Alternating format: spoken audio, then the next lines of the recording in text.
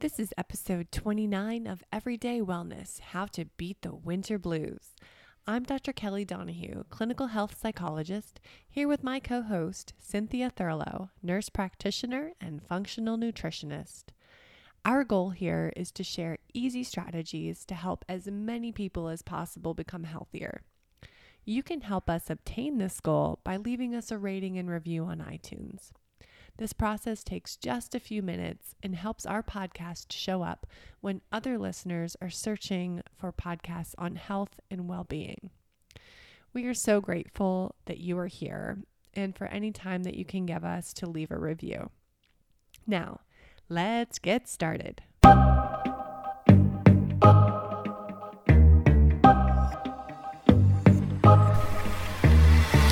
Welcome to Everyday Wellness. Wellness is the result of the decisions that you make every day. It's your mindset and the thoughts you believe. Wellness is the food you put in your body and the relationship you have with yourself and others. Wellness is your work and meaning. Join us on Everyday Wellness as we explore ways that you can choose wellness today.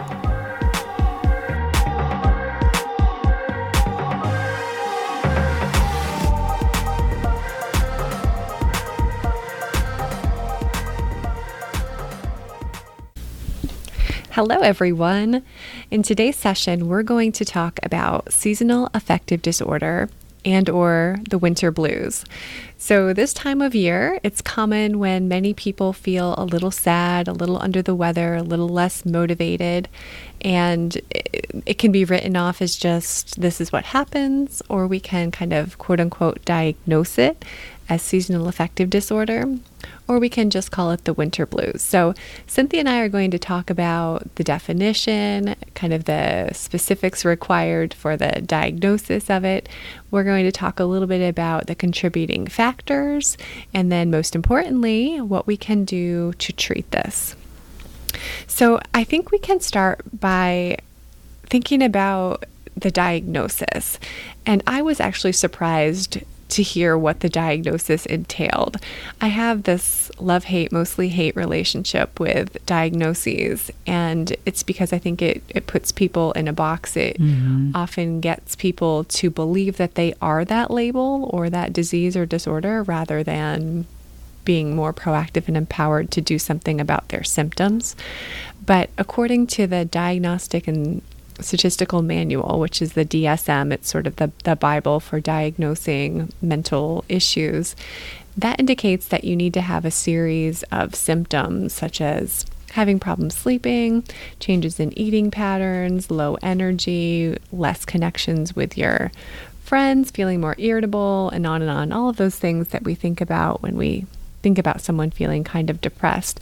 But it indicates that you have to have that feeling not only this current season that we're in, but for the preceding 2 seasons. So it's a pretty hefty requirement in order to officially meet the diagnoses.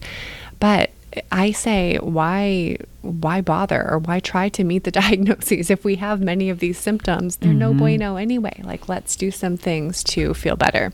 I'm curious about your take on that, Cynthia. Yeah, being Western medicine trained myself, that putting everyone in a box, mentality, I think misses missed opportunities with our patients. So obviously we want to remain attuned to symptoms as people are experiencing, but also recognizing that, if someone goes from feeling great in the summer, longer days, it's warmer, to all of a sudden, as soon as fall and winter hits, they start to feel differently, that we need to take that, really seriously. And it was interesting to read that 10 to 20% of recurrent depression, one of the most common concerns I see in perimenopause and menopause, is hair loss, hair breakage, hair shedding. And knowing that over 80 million Americans are impacted by this is both reassuring, but it's wonderful to know that there are products available that can help with these symptoms. Divi is good for those with hair shedding or thinning due to stress, in perimenopause or menopause. They can be helpful for addressing dry scalp. And have you wanted to take control of your hair health but aren't sure where to start? This is where Divi can be hugely impactful. I love their scalp serum, and we know that the scalp serum improves the appearance of breakage, nourishes our hair follicles, and removes product and oil buildup. There are some key ingredients, including tea tree oil, which works to reduce and prevent excess oil buildup on the scalp, amino acids that help to strengthen hair, fight frizz, which is my greatest concern, and reduce breakage, and copper tripeptide 1, which is a small protein composed of the 3 amino acids to facilitate a clean and hydrated scalp, as well as hyaluronic acid, which is nourishing and hydrating to our scalps. As I mentioned, Divi is not just for those experiencing hair loss. I have found it to be hugely helpful for scalp health, and all of Divi's products, including their shampoos and conditioners, come together to create a full daily solution that helps women nourish their hair and get to the root of scalp health. Do you want to take back control of your hair and scalp health and do it with clean, science-backed ingredients? Go to diviofficial.com/Cynthia or enter Cynthia at checkout for 20% off your first order. That's DIVI official.com/Cynthia for 20% off your first order. As I mentioned, my favorite product is the scalp serum. And now that we're in the deep throes of winter weather, it is so wonderfully nourishing and moisturizing. A great deal about our focus on everyday wellness is on supporting gut health. And one of my new favorite ways to recommend to family and friends and even clients is to consider colostrum. And so Equip Foods has an amazing product that helps to improve immunity and gut health and recovery. And each scoop contains grass-fed, pasture-raised, antibiotic-free colostrum. And if you're wondering what colostrum is, it's a nutritional powerhouse that serves as the first source of nutrition for mammals in nature. It's been shown to enhance immune function, gut health, and recovery with vital nutrients such as lactoferrin, growth factors, and proline-rich polypeptides. Colostrum is a natural milk-like fluid produced by mammals immediately following delivery of the newborn. And while colostrum is a dairy product, it does not contain milk or lactose. So most people with lactose intolerance usually find colostrum very easily digestible and beneficial to gut health. You can use 1 scoop a day. You can mix it in things like coffee or mix it in shakes or even yogurt, or even some of your baked food recipes. As I mentioned, has a lot of health benefits, including research demonstrating the improvement in a reduction in inflammation, promoting good gut flora, and supporting restoring leaky gut to normal permeability. And what I love best is that Equip Foods is very ethically focused. Their cows are humanely raised and ethically treated, and cows produce an excess of colostrum when nursing. So only after their babies get what they need are they able to source the excess colostrum for use in their products. There is 3 grams of colostrum in each scoop, and 1 serving in comparison to main competitors has just 1 gram. And research demonstrates that this dose of 3 grams actually promotes more benefits to gut health, immune function, recovery, and vitality. So if you'd love to take care of your health, you can go to www.equipfoods.com/Cynthia20 to get 20% off your first order. That's www.equipfoods.com/Cynthia20. You definitely want to check this out. Is seasonal depression. So it is a real issue when you think about the net impact of those that are dealing with depression. And what was also really curious to me, but makes sense, is that the higher in latitude you go, the more prevalent it is. And there's also, interestingly enough, if mom or dad or brother and sister have seasonal affective disorder, you are more likely to have it. So there's definitely an inheritable component to this that can definitely make it more prevalent. Yeah, I think just similar to other mental type issues, there's definitely a genetic component and how it's expressed. So you might have the genes, but you also have the propensity for seeing your parents act in a certain way with those genes. So I think it's definitely both. And when I was pulling together information, I found that with regard to the latitude, Seattle is 7 times more likely to have people diagnosed with seasonal affective disorder than Miami, which, it totally makes sense if we think about how important the sun is to this. And so when we're thinking about this, we talked about some of the symptoms that an individual can present with, including low energy, feeling depressed, changes in appetite, feeling agitated, feeling hopeless, oversleeping, undersleeping, appetite changes, weight gain, tiredness, or low energy. So I know, a lot. Right? It's a lot, but it could also be part of a number of other issues. So I think it's important to see your physician so that they can do some testing and rule out things like hypothyroidism, autoimmune conditions like Hashimoto's, maybe even heavy metal issues or adrenal fatigue. And I'm curious if you saw this in any of your clinical practice. Oh, yeah, all the time. And generally people were pretty aware. They would say, I wake up and it's dark. I go to bed when it's dark. They just feel like they want to hibernate. They want to sleep more. They want to carb load. Yes. And I felt like, where I live, it's a pretty affluent area. So I think there was some degree of awareness of the fact that this was very cyclical for them. What I found really interesting was that, when I would talk to them, and obviously in cardiology, I wasn't addressing this specifically, but I would mention to them that, there's some impact of the retina. So the eye and light therapy and things like that can be so profoundly beneficial. And how if you're not getting enough stimulation. So I would say to them, even if it's not super warm outside, you should get outside. You need some sun exposure. It's important for that, hormone synthesis between serotonin and melatonin. Maybe not using all those big hormone words, but just explaining to them that their body needs some exposure to light beyond just being in fluorescent lighting all day long. Absolutely. And, and I do recall, the years that I worked as an ER nurse and you would get up and it was dark and you come home and it was dark and you worked, in an ER, so there were no windows. You just kind of felt like you lived below the ground. You felt like a mole. That was what I used to say. I feel like a mole. And that's how patients would sometimes, would articulate to me that they just didn't see sunlight seemingly for months on end.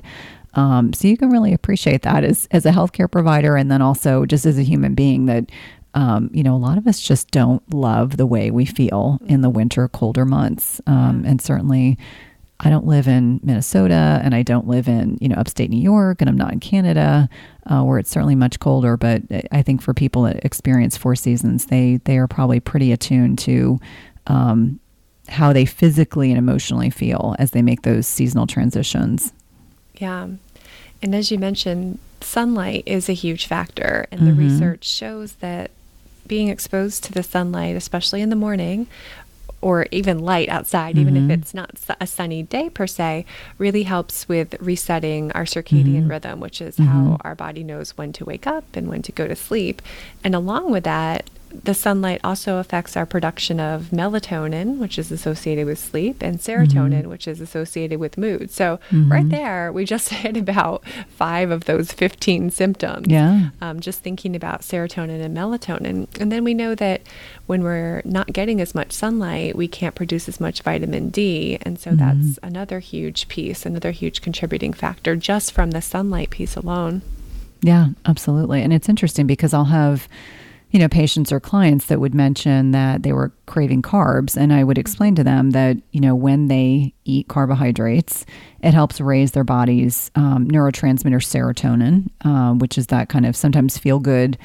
Have you guys heard about a bioactive whole food on the market with 5,000 published research studies backing it? When my oldest son needed to go on antibiotics a few months ago, I discovered Armra Colostrum, and the benefits for him and his recovery from being on antibiotics have been instrumental in me now recommending this to my dairy non-sensitive patients and clients. Armra's colostrum strengthens immunity, ignites metabolism, fortifies gut health, promotes hair growth and skin radiance, and powers fitness, performance, and recovery. My son has mentioned to me over and over again how great his gut feels, how he has improved his digestion and gut function as well. Colostrum is a rich, exclusive source of immunoglobulins or antibodies that optimize our immune defense even during cold and flu season. And we know that mucosal barriers house over 80% of our body's immune cells, including the antibodies IgG and SIG-A. And these immunoglobulins bind and intercept harmful particles like viruses, bacteria, and toxins, blocking them from crossing into the barriers into our bloodstream. And Armra's colostrum contains the highest levels of SIG-A and IgG to ensure your most fortified first line of protection. It's sustainably sourced, and it's important to know that you want to mix colostrum only with cold liquids or foods, or dry scoop it into your mouth. This is also great for the oral microbiome. And we've worked out a special offer for my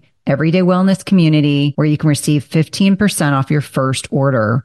Go to tryarmra.com/Cynthia15 or enter Cynthia15 to get 15% off your first order. That's tryarmra.com/Cynthia15. You definitely want to check it out. Do you find yourself struggling to get a good night's sleep?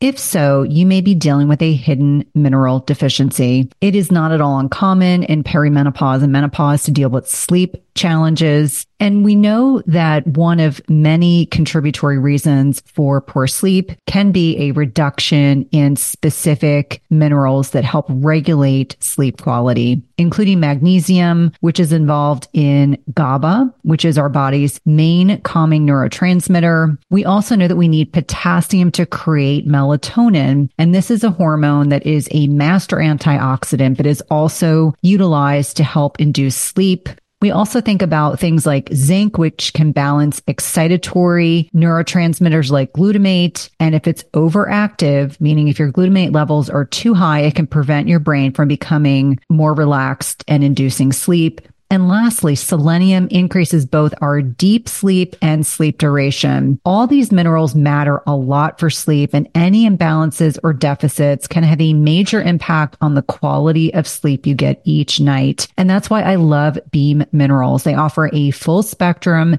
mineral supplement that gives you every essential mineral your body needs in the right doses, all in a highly absorbable liquid form. All you do is take a shot of Beam Minerals about an hour before bed. Don't worry, it tastes like water, and you'll replenish all of your body's minerals in about 30 seconds and give your brain what it needs for deep restorative sleep. I've been using this product over the last several months. I've really been impressed with the improvement in my sleep metrics, which I like to share on social media with my followers. And if you want a simple way to improve your sleep, head over to www.beamminerals.com and use code Cynthia for 20% off your first order. That's www.beamminerals.com and use code Cynthia for 20% off your first order. Hormone, but we need serotonin to convert to melatonin, which is secreted by an area in the brain called the pineal gland to, let our bodies know that it's time to go to sleep. And it's involved intricately in that circadian rhythm. And so the circadian rhythm, just to kind of backtrack, is associated with cortisol. And so cortisol is secreted by the adrenal glands, and it's a hormone that we all have. Unless we have Addison's disease, which is what President Kennedy had many years ago. And so cortisol is highest in the morning. It ebbs and flows throughout the day, and it's lowest at night. Ideally, that's what it should look like, which is not to suggest there aren't people that have adrenal health issues that may not have that kind of perfect pattern. But we know and we recognize that, the carbs that we eat are intricately involved in serotonin and melatonin. And so what's interesting is what I oftentimes will suggest when we're touching on, what are some of the things they can do. I'm like, carbs are fine, but maybe have some protein with your carbs so that, there's an amino acid called tryptophan, and that will actually kind of help escort those amino acids, and carbohydrates will help, get that hormone synthesis to occur more readily. So when people say they're craving potatoes and they're craving sweets. I mean, there's legitimately a reason why their body, hopefully not the sugars, but there's a reason why their body is going to gravitate towards those kinds of foods in colder winter weather. In order to kind of stimulate that hormone synthesis. But it's not an excuse. Let me just be upfront. It's not an excuse to go overboard with sugary sweets. That's not at all what I'm saying. Right. So we're talking about listening to your cravings and desire for more carbohydrates, but fulfilling those desires in more of a whole foods way. And that also includes protein and some good healthy fat too. Anything else to say about nutrition? Oh, also, I think it's important to drink enough water because we know that even small levels of dehydration can produce big changes in our mood to include irritability, sadness, fatigue. So in the winter, I don't want to drink as much cold water. So I end up drinking herbal tea, hot herbal tea. So that's one way, or hot water with lemon. To get in the fluids without being cold. Super smart. Now, I'm kind of one of those weird people that I actually let my water sit out on the counter because I don't like to drink it cold, especially in the winter. So I will fill up like filtered water and I'll let it actually sit on the counter for the day because then I'm very attuned to how much water I've consumed, but it's not super cold. And I'm not an ice cube person. I don't like really, really cold things just in general. And to me, it just reinforces that I'm already cold to begin with. So, warm fluids are great. If you enjoy herbal teas, I definitely do that too. But then, I get distracted and next thing I know, I've got cold tea. So I'm constantly that person that's, rehydrating or trying to reheat things, which is always, my husband's like, why do you even drink warm liquids? I'm like, I don't know. I try. I just never finish them in a timely basis. My tea kettle is like always on. So I'm the same way. I like to have my hot liquids hot. Yeah. And I think it's more I actually wrap my hands around the cup and then it's warm, that whole ritual. Yes, I agree. Yeah. All right. So we're talking about eating healthy whole foods to include some good carbs and protein and fat. And, I think another thing that's important about the protein piece is that tryptophan is also a precursor to serotonin. So we need that amino acid to make these good feeling hormones. But I think there's this misnomer that everyone thinks they just eat a pounded turkey and that's going to somehow make it. And I'm like, it's a little more complicated than that. And, the hormone thing is something that I think is really fascinating. But, one of the pieces that's important is that we need the tryptophan to actually, cross, get the actual tryptophan to be activated in the brain. So, as Kelly mentioned, just making sure that we're mindful about our macros. So, good quality carbohydrates, good quality protein, healthy fats. Don't be afraid of fats. We're not fat phobic here. In fact, we try to go against the old conventional dogma that fat is bad. Fat is good. It's quality of fats that's important. So having a little bit of butter on some vegetables that you have with your turkey would be a good option. But even things like nuts and things like that can be hugely beneficial. Yeah. One of my favorites this time of year is sweet potatoes with coconut oil. Yum. Yeah, that's a yummy one. All right. Anything else to say about the basics of nutrition for treating with the winter blues? No, other than, like the traditional therapies that I figured we would probably talk about really briefly. Yeah. So there's like 4 big mainstays, from what I read in the research literature. And one was light box therapy, which a lot of people do. And, it's what you want is 10,000 lux, LUX of full spectrum light. There's even some references to cool white fluorescent light. I'm not a huge fan of fluorescent lighting because we recognize it's junk light and our eyes don't